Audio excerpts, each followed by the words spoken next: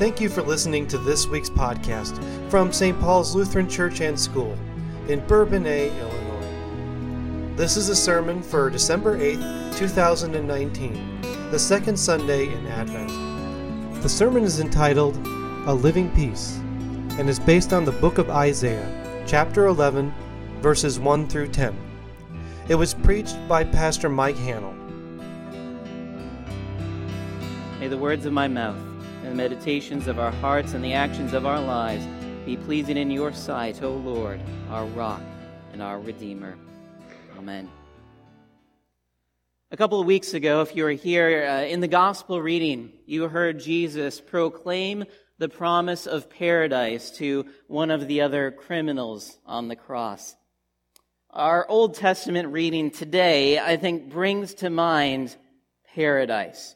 Maybe it's not paradise as you envision it, but the kind of peaceful paradise that Isaiah describes, it sounds more like a zoological paradise.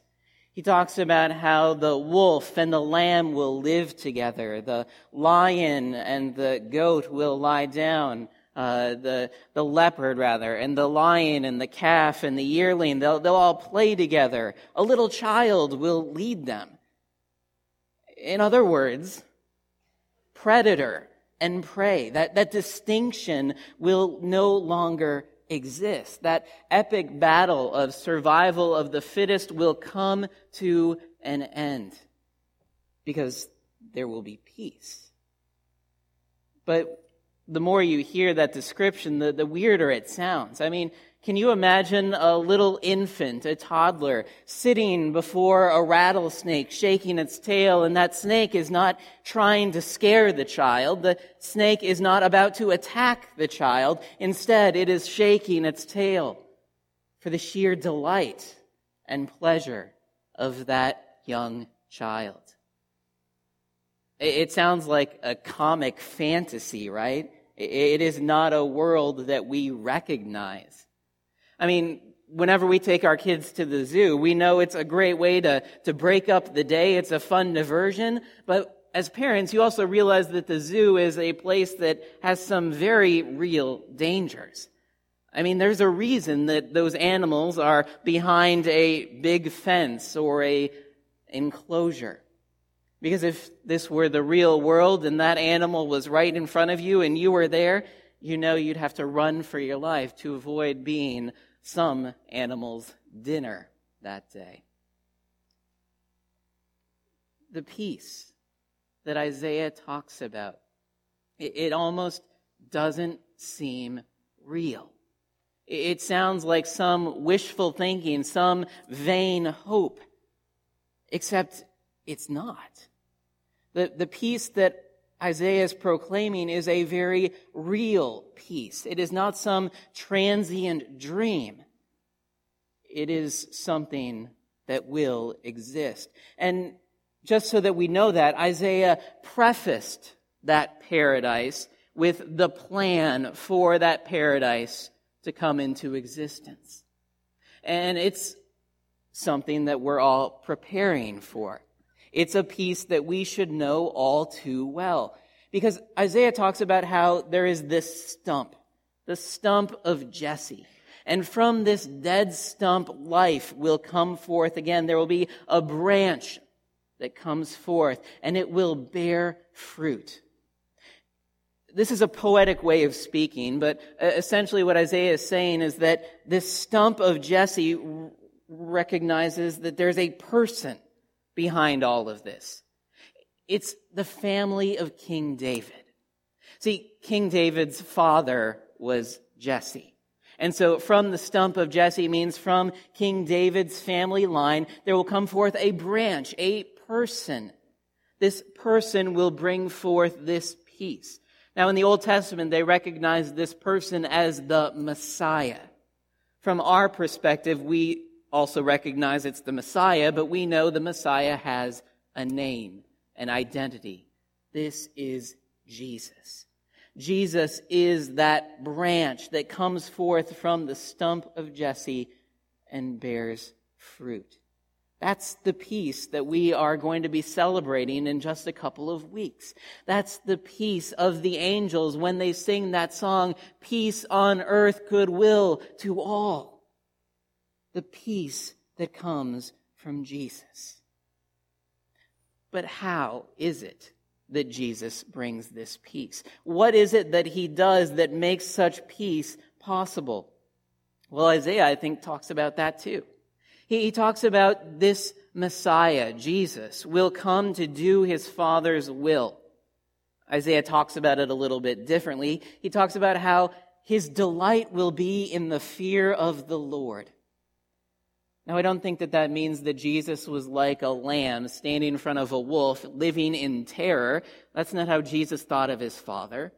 Instead, it talks about how Jesus was in total submission to his Father's will, that he lived his life with only one thing.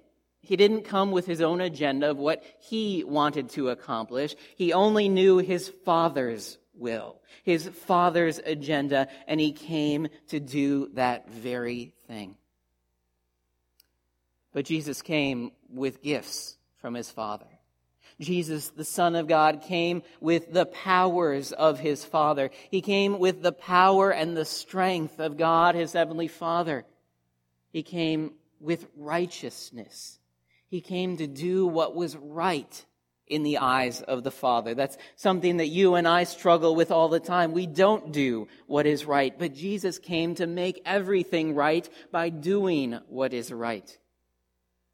Jesus came with wisdom and understanding, even though when people, and that's not just the Pharisees and the crowds, but even his own disciples, when they saw him do things, when they heard him speak certain messages, they didn't recognize that wisdom.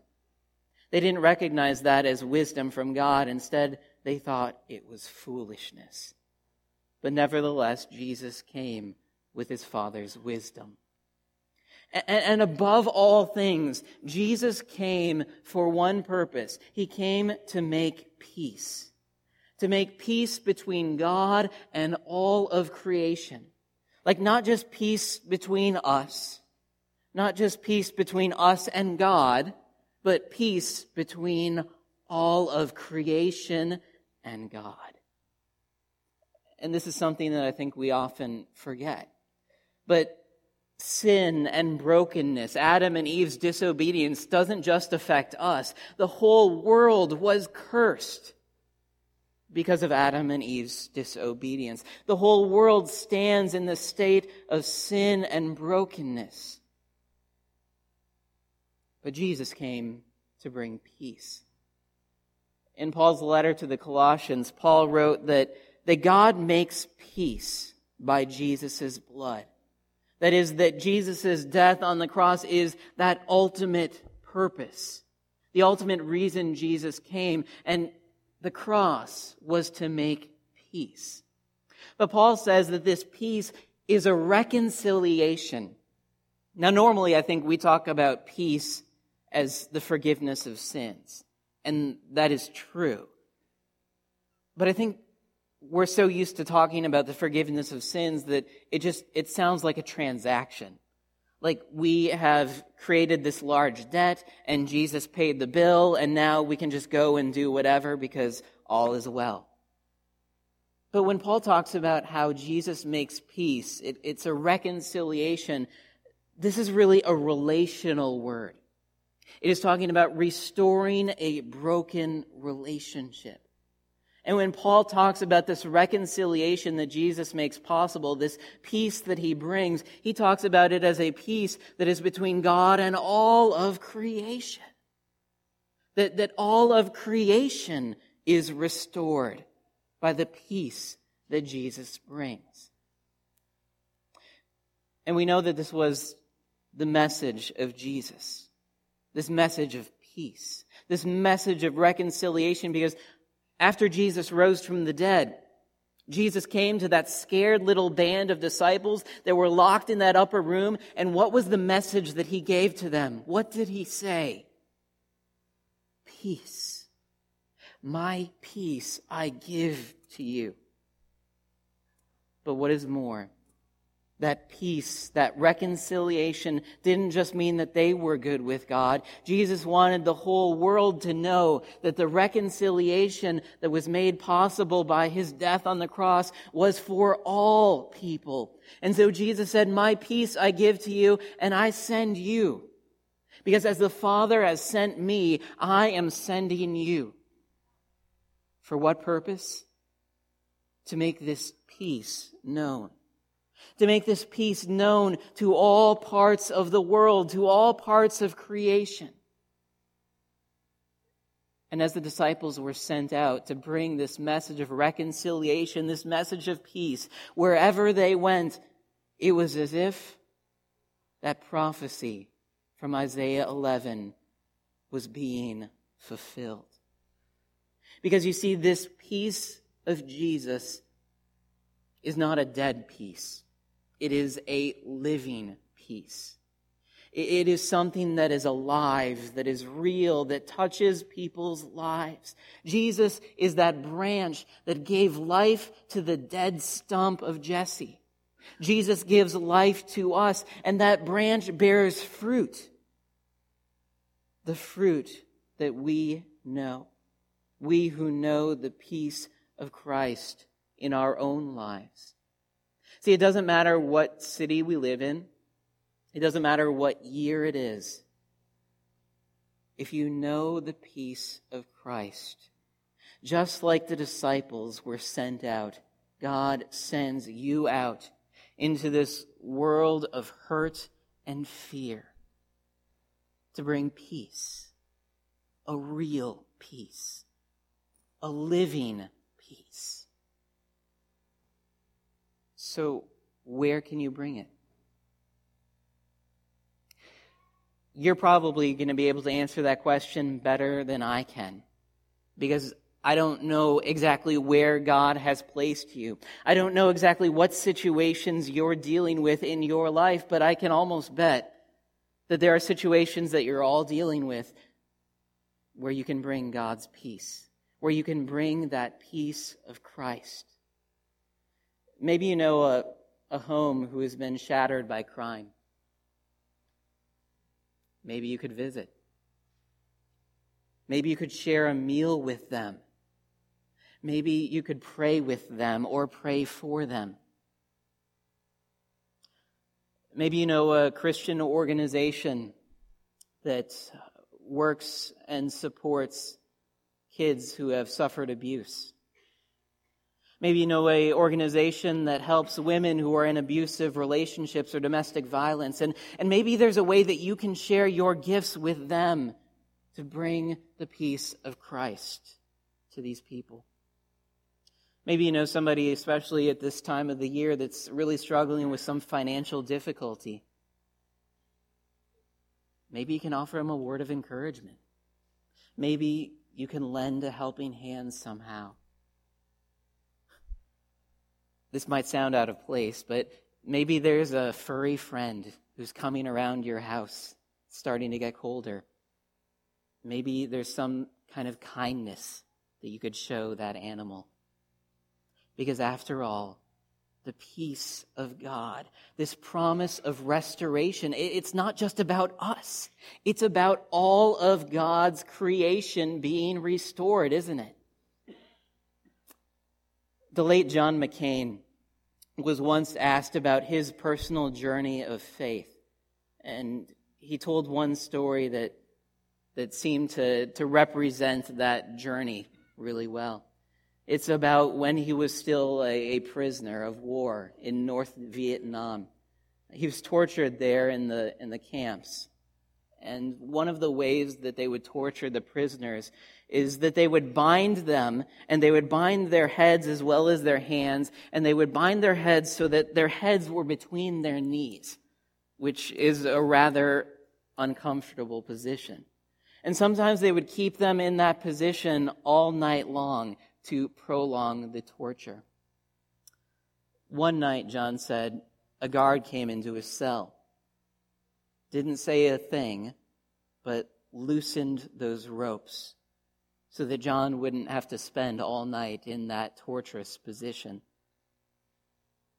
The next morning, before the lights came on, before anybody else came into the cell, that same guard came in, tightened the ropes, left, said nothing, so that no one would know what happened that night. John then said a few weeks passed, and it was Christmas Day. And there in the prison courtyard, this same guard came up to John, didn't say anything, didn't make eye contact with him, but just came up to him and was looking down at the ground. And there in the ground, with his foot, he made the sign of a cross. They said nothing to each other. They didn't look at one another. But that was enough. Do you see what that's like? One disciple bringing the peace of Jesus to another disciple. Now, it doesn't mean that that person's able to take away all of the hurt and pain, but they bring peace, not by taking those things away, but instead by bringing the peace of Jesus. What Isaiah talks about, that peace of paradise, is real.